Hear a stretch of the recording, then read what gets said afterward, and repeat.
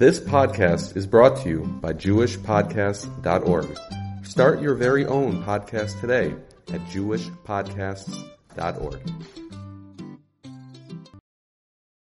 Wait, Avi, can you press? Yeah. Right over here? Okay, perfect. Parshas Lech, everybody. Parshas Lech, 5784. Okay, a little bit of a preamble. I did not mean to write 6 pages over here. There is a lot of stuff here, and I actually was planning on splitting up and making it into 2 different shiurim. It's going to take me a little bit. I'm going to go as quickly as possible. There's a lot here. We're dealing with 2 different psukim. Said that the polit, the escapee came and he told Avram Ivri, he was living in Elon Mamre, the Amorite, Achi Eshkol Achi Aner, the brother of Eshkol and Aner, Him Bali Bris Avram. They're the people that had to deal with Avram, right? They were all part of the Bris of Avram Avinu. Right, he told them that Lot was captured. He told Avram Avinu that Lot was captured. Vayishma Avram ki nishbal chiv. When Avram heard that his brother was captured, Vayarek is chani chav yulid beis. So he got everybody ready, all of his young people in the house, the people of it, that he raised. Shmona asav shlosh meos, 318 young men. Vayirdof Hadan, and he chased them all the way until Dan, until the area of Dan itself. There is so much here. The Oznaim Torah says that the greatness of Avram Avinu is that this guy who came to him was super excited, did not seem to have his facts straight. He was telling him things, and he was just like, oh, you'll never believe this and that. The pasuk doesn't say his name nor his position at all, which means he wasn't that important of a guy, and he was living far away from the battle possibly, along with friends, whatever it was, and Avram Avinu himself was living far away from the battle, and he was living with friends who he was protected by. He didn't have to worry about anything whatsoever. He could have stayed where he was, and he would have been safe, and there would have been nothing wrong. And nonetheless, even though he didn't necessarily believe the guy, even though he himself was safe, even though he had people who were willing to protect him, he immediately picked himself to ran after his nephew, who ran away from him not too long ago. Remember, Lot left Avram Avinu not too long ago without knowing all the facts and went to war seemingly almost by himself. That is the greatness of such a person. That shows you what kind of a person, what he's willing to do for anyone that's out there. Now, why is he called a Ivri? Avram HaIvri. What does that mean? Before we get to the polit, why is he called Avram HaIvri? It's the first time that he's called a Ivri in this way. So I found 10 reasons for this altogether. Ksava Kabbalah says there are 3 reasons right there. Either he was from a certain family of Aver. They called themselves Ivrim, after Shem Be'aver. He was after Aver itself. Either number 2, he was from the other side of the river, the Aver Hasheni. Other nations changed their languages when they went to different places. He kept his original language of that area. Therefore, he was known as the Ivri, the Mesopotamian from that area. Or number 3, everyone was on the other side when it came to God. They all believed in idols. They all believed in this, that, and the other. Avram Avinu was the only person who was on the other side who believed in HaKadosh Baruch Hu, and that's the idea. It seems that all 3 could be true, right? And he appreciated the last reason. He was from the family of Aver. He was from the other side of the river, and he appreciated where he was from. And he also was somebody who believed in God, unlike everybody else out there. Emes Yaakov gives a 4th reason, and he says in Pasuk Perek Mem Pasuk Tezvav that the word Ivri refers to anyone who does not have a home. Anybody who seems to be a stranger in a strange land, like Avram Avinu who lived in a tent, even though he had a big tent and invited people over, anybody who doesn't feel like they're at home in a certain place could be called an Ivri. They belong somewhere else. The Shin of Rebbe, Rabbi Cheskel Haberstam, gives a 5th reason. It says people are Ivrim, are people that believe that this world is only a pathway to the next world. And therefore Avram Avinu, who believed that this world was only leading us to the next world, a bridge of sorts, they were Ivrim. They were passing over from one place to the other. The Sforno says, this guy, who is unknown according to the Sforno says, he didn't know who Avram was, he was just an Ivri like Lot. They both had the same basic beliefs. And therefore he calls him Avram Ivri, because that's why he came to Avram. He knew that they were together. Rav Victor Miller adds this, saying his reputation preceded him, Avram Avinu's reputation. All this guy knew was that Avram and Lot were Ivrim. And Ivrim stick together. Similar to Jews, all stick together. Their practices were different from everybody else, similar to the 3rd answer of the Ksava Kabbalah, but a little bit different. And he assumed correctly they would stand up for one another, and that's exactly what went to Avram, because he was the Ivri. Okay, number 6. The Netziv says, number 7. The Netziv says he was known as miracles as an Ivri. He was known for miracles that happened, and that's why this man expected him to do the impossible and fight against the 4 kings and to be able to win, because he was the miracle man. He was the Ivri man. The Ksav Sofer is number 8. He's called an Ivri because he was not worried. All this time he had complete bitachon in HaKadosh Baruch Hu. He believed in Hashem. I don't know why the word Ivri means that, and the Ksav Sofer doesn't really explain it so well, in my opinion. So he thought that he would be given everything he needed, and thus he was called an Ivri. Number 9, Rabbi Chiyom Feinstein in the Beis Yisrael of Gur said the reason why Lot was taken in the first place was because Nimrod wanted to parade him around and claim that he had Avram. Avram and Lot looked very much like each other. And Nimrod had already been nailed by Avram in the Kivshan Ha'esh. So he captured Lot, brought him around and said, look, I got Avram, look, I got Abraham, right? Avram. And therefore Avram came to be able to save his nephew. That may have been the purpose of the war in the first place, they say, to convince everyone that there is no God. And that's why Avram felt the need to fight this war and get him, and that's why he's called Ivri, because he wanted to keep his religion going, his Ivri religion going, and that's the idea behind it. Number 10, the Iturei Torah quotes Rav Heschel of Krakow. It says this war was, this is not the 10th reason. This is why this war was considered one of the 10 nisyonos of Avram Avinu, because he had to fight to maintain his integrity, right, since his evil men were lying to convince the masses that there was no God, but that was all part of answer number 9. And number 10, Rabbi Yoel Misatmer says it's because Avram was in Ivri that Og was assured, right, he would go to war and he would be able to marry his wife Sarai, as we're going to see in a little bit. How did Og, the Polit, know that he was going to agree to go after the 4 kings after he's so outnumbered? Because he was in Ivri, and that's what Ivrim do. That's the idea behind it. So those are the 10 ideas of Ivri. If you really wanted to, you could probably combine 4 of those reasons together into one, right? They're all basically the same thing, that an Ivri is a person who stands up for what he believes in, and he believes in God, etc. But the basic idea is that you have those 10 of what an Ivri means. Yeah, Shlomo, what's up? 3 things. First of all, according to the earlier reasons, they're not giving the reason why it's mentioned over here. They're just saying why he's called Avram Ivri. Yeah. He has no shaykhs to this particular thing. Well, sort of, right? Because we're also going into where he was. He wasn't he wasn't from Mamre, Amori, and etc. He was the Ivri living with Mamre, Amori. All 3 of them deal with that. But yeah, go ahead. And also the Sforno was reason about Lot. Mm-hmm. So, I mean, he's not going with Chazal that Lot specifically was Messiah Mikadmon Shalom, that Lot.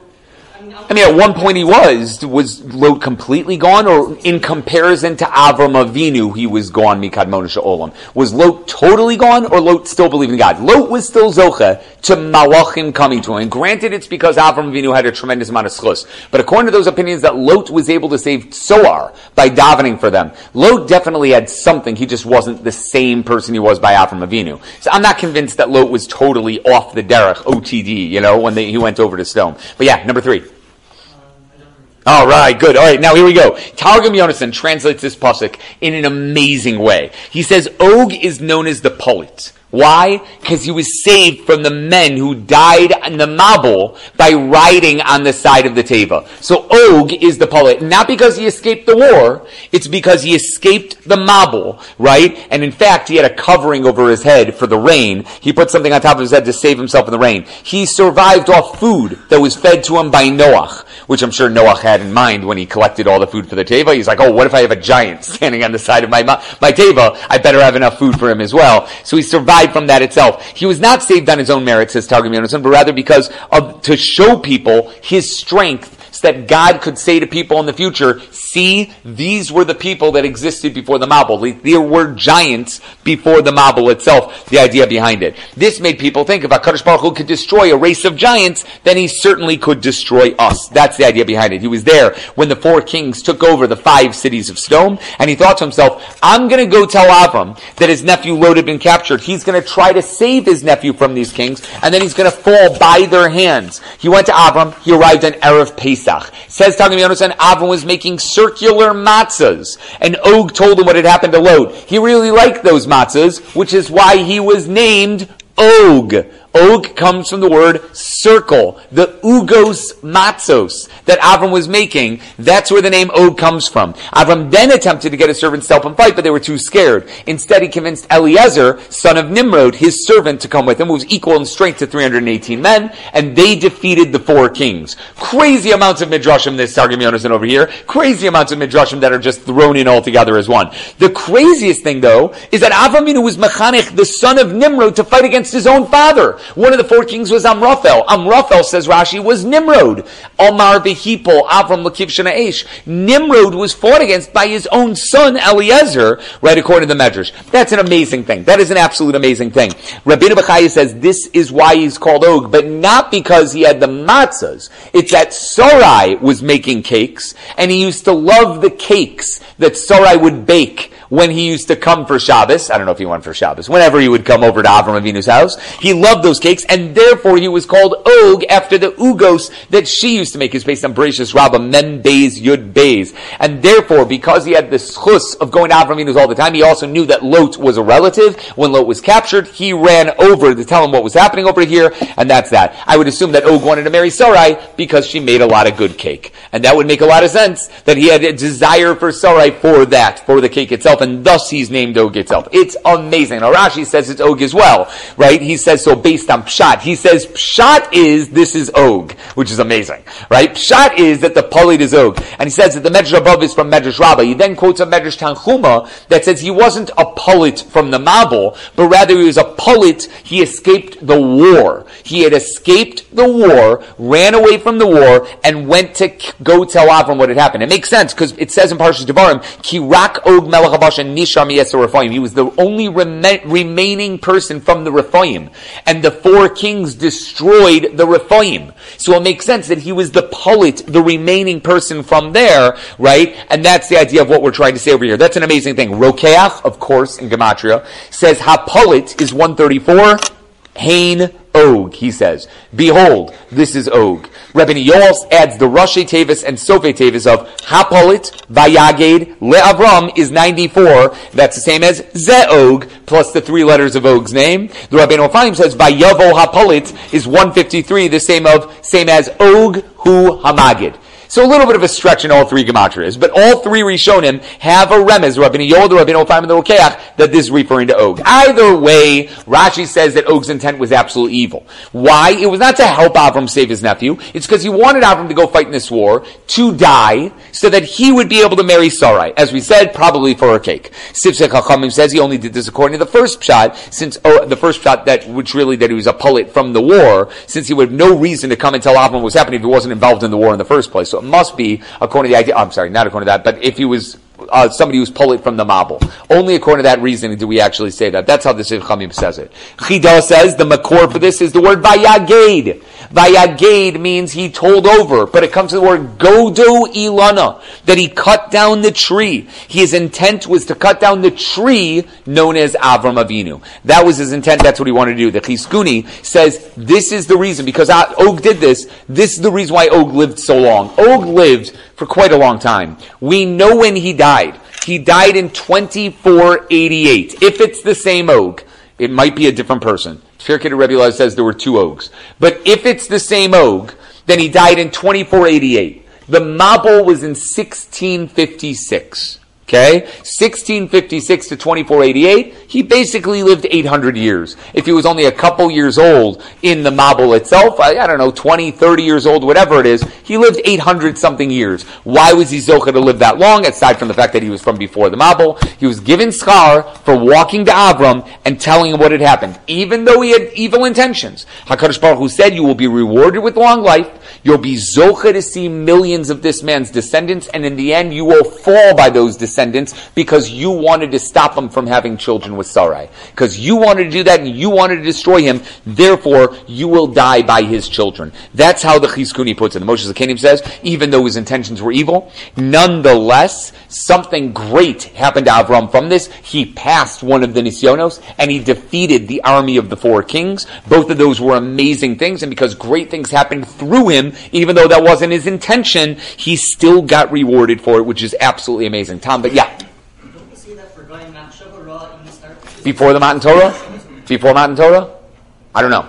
Before Matan Torah, I don't know if that applies. That Machshava Ra doesn't, is not Mitzarfa, whatever it is, or Machshava Tova in a Mitzarfa. I don't know. I would assume it still applies before, and I don't know. I can't tell you for sure. Tam Vidas, Rav Sternbuch says, I forgot about this. Rav Sternbuch says, even though this concept doesn't apply by non-Jews cannot give tzedakah on condition that they get something good of it, and they're not rewarded for positive intentions. I forgot that I asked that right afterward. I'm sorry, I wrote this like 2 weeks ago. Either way, it could be that it did apply, it would apply if they're moser nefesh for it. It wasn't easy for Og to escape the war. It wasn't easy for him to escape the four kings, even though his intention was to marry Sarai, but it took a lot out of him to get out of the hands of the four kings, run over to Avram, and ask for help. So since he was moser nefesh for it, even though his intention was bad, that Mesiris nefesh that he did to tell Avram Avinu was what he was being rewarded for, and therefore everything was all good. It's possible that's the idea. The Oznaim LaTorah gives one more thing. He points out this shows how important it is to be meshamish a tzaddik in any way possible. If Og, all he did was tell Avram Avinu something super simple, and he only did it for an evil reason,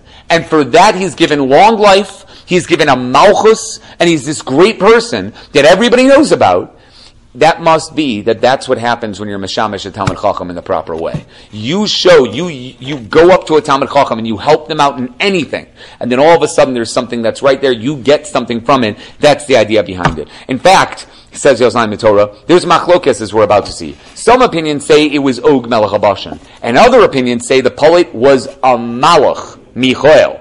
Now that is mamash mina kotza ela kotza, right? Was it a malach or was it an evil person?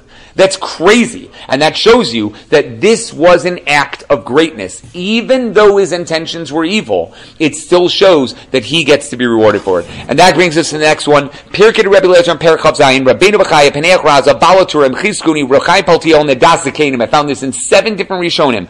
All say this was the Malach Michael. But you gotta hear why. When the Satan was pushed out of his place above, some say this is when Shamchazai and Azoel, the two Nephilim, fallen angels, were taken out of the sky because they argued that human beings should not be created. It, or they, Sam or Shamchaz and Azoel, tried grabbing onto the wings of Michael to bring him down as well. And HaKadosh Baruch Hu saved him from the hands of the Satan or from the hands of Shamchaz and Azoel, and therefore he's called a polit, the escapee from the Satan or from Shamchaz and Azoel, based on a pasuk in Yechezkel Lamed Gimel Chaf Aleph. That is amazing. That's the polit. Michael was the one who escaped the Satan, escaped Shamchaz and Azoel. The Rokeach says HaPolit is 134, same as Zeh Haya Michael plus the Kola. Razid Meir says the second letters of Vayavo, HaPolit, Vayaged, Avram is Yafi, Yud Fe, Yud Aleph, which is 101, which is Michael. Those ideas are right there. So we've got 2 different opinions, very different opinions. Og versus Michael. There are a few other opinions on who this polit was. Igrid Akala says it was HaKadosh Baruch Hu himself. He was the polit who told Avram Avinu what was going on over here. He's called Polit Harishona when he became king, as if he's the remaining from the world before the world. I don't know what that means exactly. That's what Igrid Akawa says. The Radomsker, the Tfer Shlomo, says Plato refers to something very esoteric, the sparks of Kedusha that are left in the world that Moshe Rabbeinu was trying to grab and take back for himself, and that's the polit. Midrash Or Afela says it was Gavriel. He was the polit. So that's another 3 opinions, right? Rav Chaim Kanievsky brings an opinion that it was a guy by the name of Ugi, the servant of Avram, which I guess is Og, I would assume. Sefer HaYashar says that over here as well, that it was Ugi. And if you ever wanted to name a kid Ugi, you have something for it. Yeah, Ugi is a pretty good name. I'm in. And the last one is we mentioned the Sforno above. It wasn't anyone special. It wasn't a guy who's named. It's not a Michal. It's not a Gavriel. It's not a Kadosh Baruch Hu. It's not an Ugi. It's not an Og. It's just a random guy who happened to be. He came in and told Avram Avinu. Tzur Amor says it could have been one of the members of the 4 kings army whose intent was to get Avram out there to be captured or killed. Meaning a spy came and told Avram Avinu so that Avram Avinu would go so that Avram himself would be killed. Who knows? Who knows what this intention was? That's the idea behind it. Now, the Sforno makes it sound like that the guy had no idea that Lot was related to Avram Avinu. He just came, happened to know he was an Ivri, happened to be around it, whatever it is. They both had the same God, and that's why he came to him. The Chizkuni says he happened to be an Elonei Mamre, meaning this guy who escaped the war happened to live in Elonei Mamre. He came home, saw Avram, I was like, wow, you look like garbage. What happened to you? Right? And he said like, oh man, I just came from a war. Oh, what happened? Oh, like all these guys got captured. And one of them was a guy named Lot. And Avram found out from that. It was just a happenstance that Avram found out about it, but not that the polit came to tell him specifically, not that idea. After that, we get to the Balei Bris Avram. We've explained so far the first 2 parts of the pasuk. Vayavo a polit, So we have altogether 7 answers, maybe 8, who the poet was. We've got to Avram HaIvri, 10 answers as to why he's called the Ivri. He was living in the Elone Mamre HaMori, right? And together with Ashker and Enel, and the Eshkol and Aner. And they were the Balei Bris Avram, friends of Avram Avinu. Now, why were they called friends of Avram Avinu? So if you see, I think I have 7 answers over here. They're all pretty good. But let's skip it. The next pasuk goes into the word Vayorek Eschanichov. What does the word Vayorek mean? Vayorek. And he got what? Rake means empty. Rak means only. What is Vayorek? That verb is a strange word. So Rashi Niklos means he hurried to save them. He ran to get them ready for war. He ran out quickly. He didn't want to waste any more time. So he ran and got them all hurried and got them out. The Ibn Ezra, the Targum understands, says he armed them. He armed them. These are people who didn't just learn about the midas of Hashem. They learned how to fight when they need to fight. Because that is the way of HaKadosh Baruch Hu. There are times when you sit down and you learn, and there are times when you might need to fight. And you need to know both. You need to know both. That's the Vayorek. The Kli Yakar says it could be he took away their weapons from them, relying on Hashem to help them and nothing else. He knew that they wouldn't need weapons to fight this war. Arik Charbi. I emptied my quiver, my sword, out of its sheath in order to fight. That's what we say in Az Yashir. It could be that's what he did. He literally took the weapons out of their hands, put them down on the ground and said, guys, you're not going to need it. We're going to fight in a different way. Okay, so we have 3 different translations right now. Either number 1, hurried them. Number 2, armed them. Or 3, de-armed them.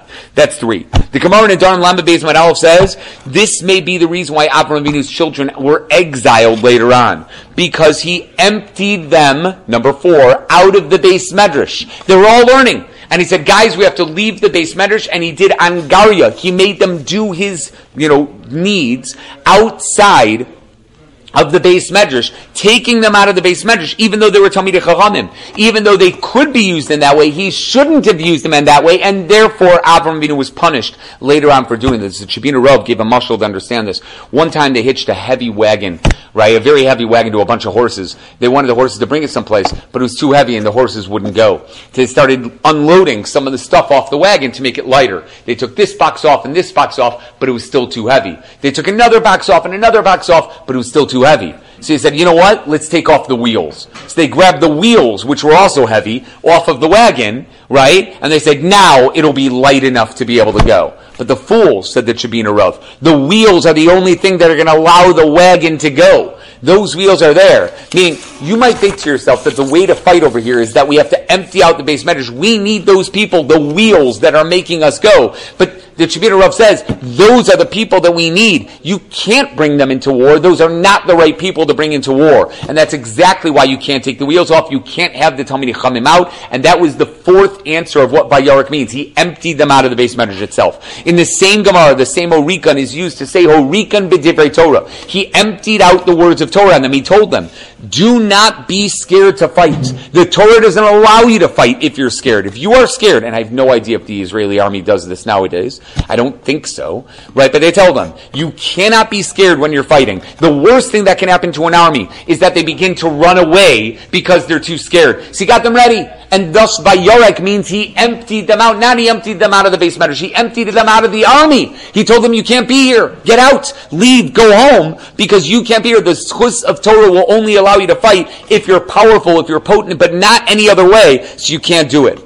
Das Zekanim gives another answer. He emptied out his treasuries for them and gave them gold and silver. Why did he empty out the treasuries? He didn't want them going after the riches of the 4 kings. Don't worry about the money. I will give you all my money, said Avraham Avinu. All I want is for you to find Lot. Find the people that are captured and don't worry about anything else. So he emptied out all of his money, and it's in the Gemara over there as well. The Oznaim, the Torah says, he suggests he may have given this money to redeem as many captives as possible. If you have this money, you might be able to get the captives out. So they only began fighting when they saw that they wouldn't take the money. And that's when they started giving over everything else. That's the Vayorek. He emptied out his own treasury to make this happen. And finally, the Chidah suggests the Medrash says Vayorek is Horiku Penehem. They were embarrassed to speak to Avraham Avinu because they had a claim. Why are we allowed to do something so drastic if there's no natural way for us to win this war? Who's going to allow us to go and really force a miracle to happen? How are we allowed to go? Which is a question that we'll get to a little bit later on, right? Avinu emptied the armies, right? By telling them, if you have this Shiloh, don't come up to me. Don't come with me. You don't need to rely on a miracle. You can stay home. And that's the last part of Vayorek itself. Rav Victor Miller says, again, this is something unbelievably special about Avram Avinu. Not only did he teach his students all about the Torah, not only did he teach his students how to appreciate God and monotheism, he also taught them how to fight. Avram Avinu was no pacifist. This is not a guy who's going to make peace and he will never lift a finger if somebody does something against him. He went to war with the same intentions that he had when he served them cholent. When he served them cholent, he had his chesed in mind. When he went to war, he had the war in mind. The same l'shem shemaim. This is a man who had alacrity. He got everyone moving quickly. He had foreplanning. He made sure that everybody was ready to fight. And he was strategic. He fought at night and he had different places. This is a man who thought this thing through. Not a guy who just got up one day and decided, oh, well, let's fight. He planned it all the way through. And that, Rav Victor Miller, is something that's really smart. You should know, by the way, as a side note, Rav Victor Miller, when he lived in Europe, it's very famous. There was a bunch of people that unfortunately were anti-Semites, right? So he was learning in Europe at the time by the Mir Yeshiva, and they would go around beating up some of the guys in the Mir Yeshiva. So there was one guy in the Mir Yeshiva who was an American, who was a boxer. Rav Victor Miller was also American, but either way, he was a boxer, right? So he taught all these guys in the Mir Yeshiva how to box. Right? How to really box. Like all the moves and everything like that. Remember, the Jews in like the 1910s and 1920s were they were the boxers, right? So he taught all of them how to box. So they started boxing, beating up the non-Jews who were trying to beat them up. Right? So Victor Miller was one time at a speech. He was one time at a big speech, and the speech got up, his speaker got up, and he started talking about cutlerism. Started making fun of Rav Aaron Cutler, right, and what he was doing in Lakewood. Victor Miller turned to the people at his table, and he's just like, how dare this person? How could he do this? And everybody else hung their heads. He was a very wealthy, powerful guy. Nobody wanted to say anything. Victor Miller said, okay, it's up to me. So he went up on the stage, right, and he tapped the guy in the shoulder. The guy turned to him and said, what do you want? Punched him right in the nose. He said, I remembered my boxing moves, he told his grandson later. I remembered my boxing moves, and I punched him, and he knocked him out cold. And then Victor Miller just walked back down and sat down in his seat. There's an addendum to the story. The addendum to the story is that guy was extremely powerful, right? So he told Rav Victor Miller, I'm going to kill you. Rav Victor Miller then told him, you should know that I already dug up a ton of dirt about you. I have it all in a safety deposit box. If anything happens to me, that safety deposit box will be opened and you will lose your family and lose your business. So you can do to me whatever you want. And the guy never did anything to Rav Victor Miller. It's crazy. That's absolutely crazy. But that is Rav Victor Miller. Like he learned how to box in case he needed it, so he knew it. And when he needed it to beat up a guy who was talking about colorism, he used it. That works out well. So classic. Unbelievably classic. Okay. Now, who was the Chani Chav? Who was this guy? The guy that he brought with him, the Chani Chav, the guys that he trained. Rashi says it's only Eliezer. He was mechanechem to do mitzvos, a language of inviting someone to do something for you that you do in the future. A kid for mitzvos is chinuch. A mizbeach for future shechting is chinuch. Chanukah kasabay is a house for living. It's all chinuch. It's all preparing a guy. Number 318, the 318 avodim that he brought, he didn't actually bring 318 avodim. He brought Eliezer, and Eliezer is the gematria of 318. And that's the medrash, that's what Rashi brings, that he only brought himself and Eliezer, and that was it. Ibn Ezra says this is derech drush, because the Torah doesn't talk in gematria, which is super interesting of the Ibn Ezra to say. If you wanted to, you could find any name for good or bad in any pasuk if you used gematria. As a timeout, I love how people say that to me. I could find anything in gematria. Yeah, try it. Just try it.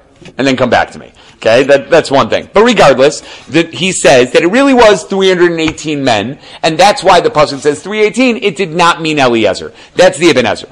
The Kli Yakar says, look, I agree, the medrash is really, really strange. Why would the pasuk give a number of men that went with Avram Avinu when there was only one person? And why does it later say that he gave portions to the men that went with him if there was only Eliezer that went with them, right? It says he gave portions, and then he gave other things to honor Eshkol and Mamre who watched their stuff. But he only had Eliezer. If he's the only guy to go with, something's wrong. It seems that Rashi agrees, says the Kli Yakar.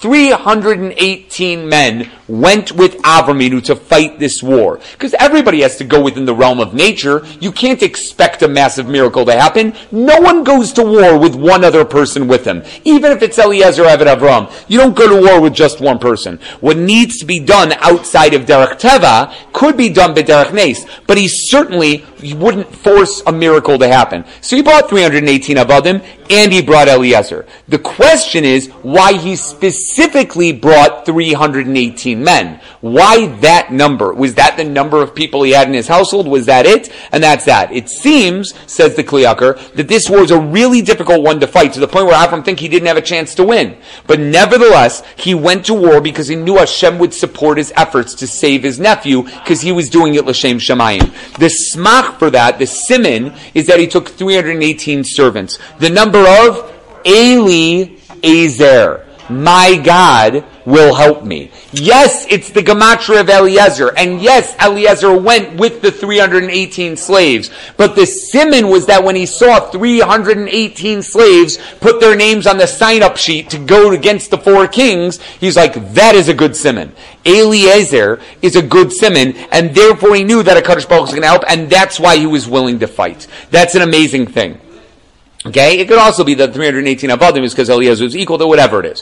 The Rabbeinu Bechaya and the Das Akanim say at first he did bring 318 Avadim. He did bring them with him to war. However, he then told them that if they're scared, they should go home. Remember, Vayorek, he emptied them out. He said, you guys are scared? Don't fight with me. And guess what? All 318 Avadim were scared. So they all went home. So we had 318 Avadim, but then they weren't there, and the only person that was left was Eliezer. Avram wakes up in the morning, he looks around the camp, and he sees that it's all deserted, except Eliezer. He's like, I'm with you, Dad. Like, that was it. It was just Eliezer and Avram Avinu, and they both went together, and that is exactly what happened. The Miyam Loei says, a few of them stayed, and among those few were Eliezer. But it wasn't just Eliezer and Avram, it was very few. HaKadosh Baruch Hu promised him that Eliezer would have the power of the 318 slaves that left. And he says, that might be the 7th explanation of Vayorek. Rak is a mute. All that was left was Eliezer. And that's the idea of what it refers to. Rashach once told Rav Chaim Kanievsky that there was a maskil, like an enlightened Jew, who made a play. And in the play, he made a war, a Jewish war against their enemies. But they would fight this war the way the Torah says you're supposed to fight. So they got up there, and the Kohen got up there, and he said, okay, who here is scared of war? So a bunch of people raised their hands, they all went home. Who here has gotten married within the year? A bunch of people raised their hands, went home. Who here has built a house within the year? A bunch of people raised their hands, went home. Alright, who here has built a field or made a business in the past year? A bunch of people raised their hands, went home. The only people that were left were the Chafetz Chaim and Rechaim Ozer Grzhensky. Those are the only people left. So they came to a cannon. They had one cannon between the two of them. This is all part of the play of the Maskil, said Rav Shach. They had a cannon between them, right? So Rechaim Ozer said, oh, Chafetz Chaim, you should light the cannon. And the Chafetz Chaim said, oh, no, the Gadol Ador, you should light the cannon. And he said, but you're a Kohen. He said, but you wrote the Sefer Achiezer. You wrote the Chafetz Chaim, right?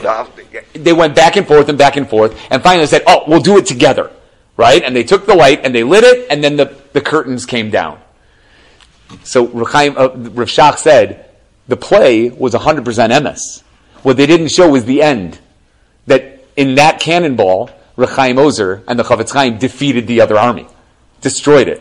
They thought they were making a joke out of it. But the truth was, Avram and Eliezer were good enough to be able to take down the entire army by themselves. It wasn't a Shiloh. That's exactly what it was.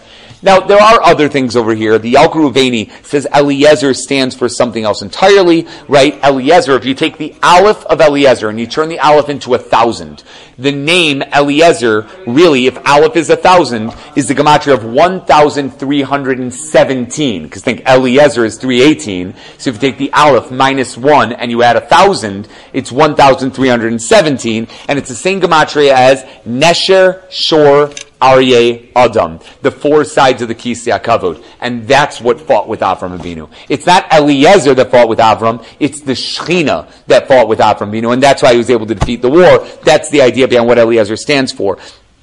Baalei Tosfos goes into another thing altogether, but regardless. The Miam Loez says when Avram made the decision to go after the 4 kings, he was able to walk 10 days of traveling in one day, because the mazel of Jupiter was very strong at that moment, and he knew how to use it properly. I have no idea what that means. I use Jupiter all the time, but it doesn't work that way. Right? When he began to fight, the malachim that he created from his tzedakah came and begged HaKadosh Baruch Hu to help him, and that's why he was saved from that situation. As we all know, he picked up straw and it turned into spears. He picked up dirt and it turned into swords. The swords and spears that were thrown at him turned into more dirt and straw that he was able to then throw back, and it became swords and spears. There were Rishayim who turned Rachamim into Din. So therefore, for them, the Rachamim, the dirt, turned into din and became swords for them. And the opposite, a tzaddik turns din into rachamim. So their swords turn into dirt for Avram Avinu. That's how the Miam Lois explains it, and it's all in the schus of the fact that he says later on, Vanochi Afer ve'efer, that I am but dirt and dust. Ayalas HaShachar asks what he would have done, why he would have done this, if it's not even the realm of his shtadlus. Who goes to war picking up dirt and throwing it?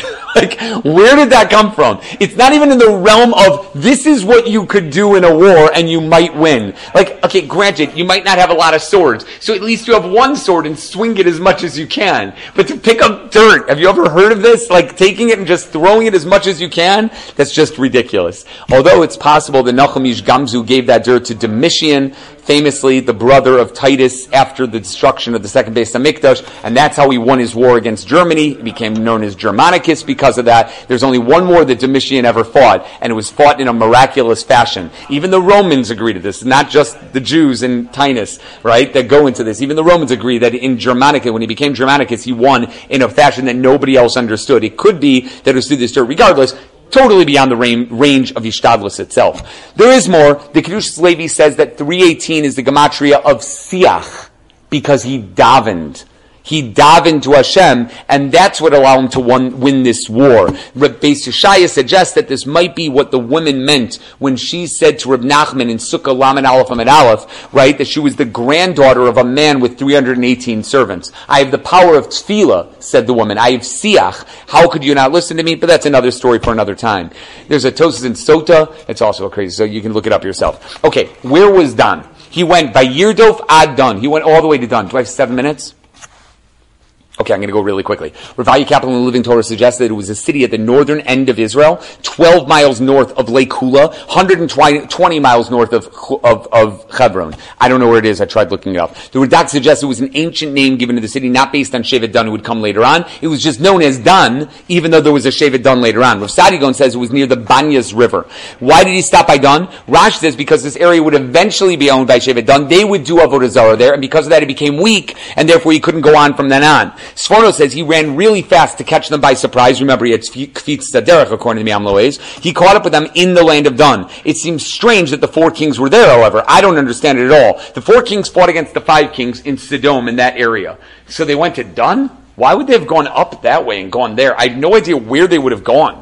Like, why they would have gone there in the first place. Either way, it was a really far walk. I have no idea why they would have gone northwest, unless somehow they were trying to get to somewhere else. Ksava Kabbalah says this might be the western area of Eretz Yisrael. If you look at any map that has Shevet Dan, there's going to be a machlokas. Either Shevet Dan is here, because they owned the areas of Tel Aviv, Yaffo, Bnei Brak. That area right there all belongs to Shevet Dan. And then they're also up there. That's because Shevet Dan later on took over the cities called Laish and Leshem, which are all the way up there, and that's at the end of Shoftim. That's where Pesel Micha comes from. As they were traveling all the way up there in order to defeat those lands, they passed by and they took Pesel Micha and they grabbed it. So they had this land and they had that land. Who says the Dun that they ran to was up there? Maybe the Dun that they ran to was over here, right by the coast, by the Mediterranean, and that's where he got to. That's possible. I think that makes a lot more sense to me and where it was, right? That's like Ksava Kabbalah says. He says it's near Caesarea nowadays, which is right by Tel Aviv, near Tel Aviv at least. Talking Yerushalmi says something about this and whatever it is. Oznaim LaTorah says, here's the reason why they had to go up north, and it had to be up north. We see that Avram Avinu went throughout the land of Israel in the south, the east, and the west. But we never see him going up north. We don't know anything about anything that happens up north. HaKadosh Baruch Hu made it that he chased after them all the way to the north so that he would be in that area and make it kadosh and easy for his children to conquer later on. The southern and western and eastern areas he was able to get then, but the northern area he hadn't been to, and that's why it happened right over there. Then Netziv said he didn't want to go past that area because past the border of Eretz Yisrael he might not have the schus to be able to defeat them, so maybe he wouldn't be able to do it. And the Tosefes Bracha says the craziest thing, it's in the Torah Tamima as well, that it might not be done. It might be didun. And quite often he says, you will see there are words in the Torah that are missing a letter on purpose. And this area of done might be missing a letter on purpose. It's didun. But the Chizkuni says that obviously this was not the name of the area at this point, because let's think for a second. At the times of Avraham Avinu, there was no Shevet Dan. But even in the times of Moshe Rabbeinu, when the Torah was written, Shevet Dan did not go to an area all the way up north because Shevet Dan, they were still in the Midbar at the time. They didn't own the land of Israel yet, which means Shevet Dan wouldn't have been in Eretz Yisrael. So says the Chizkuni, you can't even say that Moshe Rabbeinu called it based on what it was going to be in the future. There was no name in the future because Shevet Dan wasn't there when Moshe Rabbeinu wrote the Torah. So unless Moshe Rabbeinu was writing about what Dan would get in the future, which is really strange, there's no way that's the way it was going to be. Rav Avigdor Miller suggests an answer that's similar. Rav Yaakov Kamenetsky has a crazy answer. He says that Lechem and Laish originally had an idol there. That idol's name was Dun, and Dun took over the area after that, and that's why they continued to bring an idol there, because it was a Tameh place. It's a crazy answer, but that's Rav Yaakov Kamenetsky. I've got 2 minutes. I'm going to do it really quickly. Everyone asked the question, why did Avraham Avinu assume a miracle was going to happen for him? Why did Avraham Avinu assume that he was going to be able to fight this war and everything was going to be okay? Right? What was he expecting over here? I have 7 answers, and one based on what we set up above, but that idea. Number 1 is he mamish thought he was going to be able to redeem Lot with money. He did not think he was going to have to fight the war. Only when he saw a malachim with him, kfitzus aderech, and if the Shechina above his head, that's when he knew he was supposed to fight, and that's why he fought. He would not have done so otherwise. That's from the Zohar, or Aryeh brings that down, all of that. Shach says that Avraham Avinu was a tikkun of Adam Rishon, and he made people scared whenever anybody was around him. Because he was that tikkun, he had nothing to worry about, and that's what he did. Ayeles Shachar says he knew that a massive Kiddush Hashem was going to happen after this war, so therefore, nature meant nothing to him in such a situation. I can make a Kiddush Hashem, I'm willing to do anything. Rav Sternbuch says that he understood people in his household would be scared and they wouldn't want to come with them. They would say, maybe, and it's not worth being a relative of Avram because people are going to come after you, they're going to capture you, and they're going to take you as captives in war. So it's not worth it. So he had to do this in order to convince people that in the future that won't happen to them. And if it does, he'll go after them just like he went after the 4 kings themselves. Ber Yosef says he was worried that he had promised Lot that if anything happens to him, he would save him. So when something happened to Lot, he immediately went to go save him. That's exactly what he was scared of. Rav Yaakov Kamenetsky says he absolutely was patur, but nonetheless he felt that the right thing to do was this, and therefore he did it. And our final answer to Darugas Abosam. Avram realized he was not afraid at all. He had complete bitachon in HaKadosh Baruch Hu that he was going to succeed, and therefore he, not anybody else, but he was permitted to put himself in danger here. Us, we wouldn't be able to put ourselves in danger with just one other person or 318 above them and go to war against 4 kings. But he felt he could because he wasn't a normal person. He understood himself very well. He knew that this was not his own taivas or his own kavod or his ego that's letting him fight this war. He knew it was his bitachon in HaKadosh Baruch Hu was going to let him do. And a person with bitachon is way powerful than anyone else thinks. Such a person would be permitted to go, and he bases all this on a medrash if you look over there, right? But that's what the Arugas of says. Those are the 7 answers. So we've explained all today who the poet was with our 7 answers. We've explained Ivri and the 10 answers why he's called Ivri. We explained why they were called, we didn't do the Balei Bris Avram, right? I skipped that entirely. Then we explained Bayorek, we explained Chanichov, we explained the 318, we explained Dun, we explained why you did this in the first place. It was a lot. But nonetheless, I think we finished up this one. All right, Shkach, everybody. Have a great Shabbos.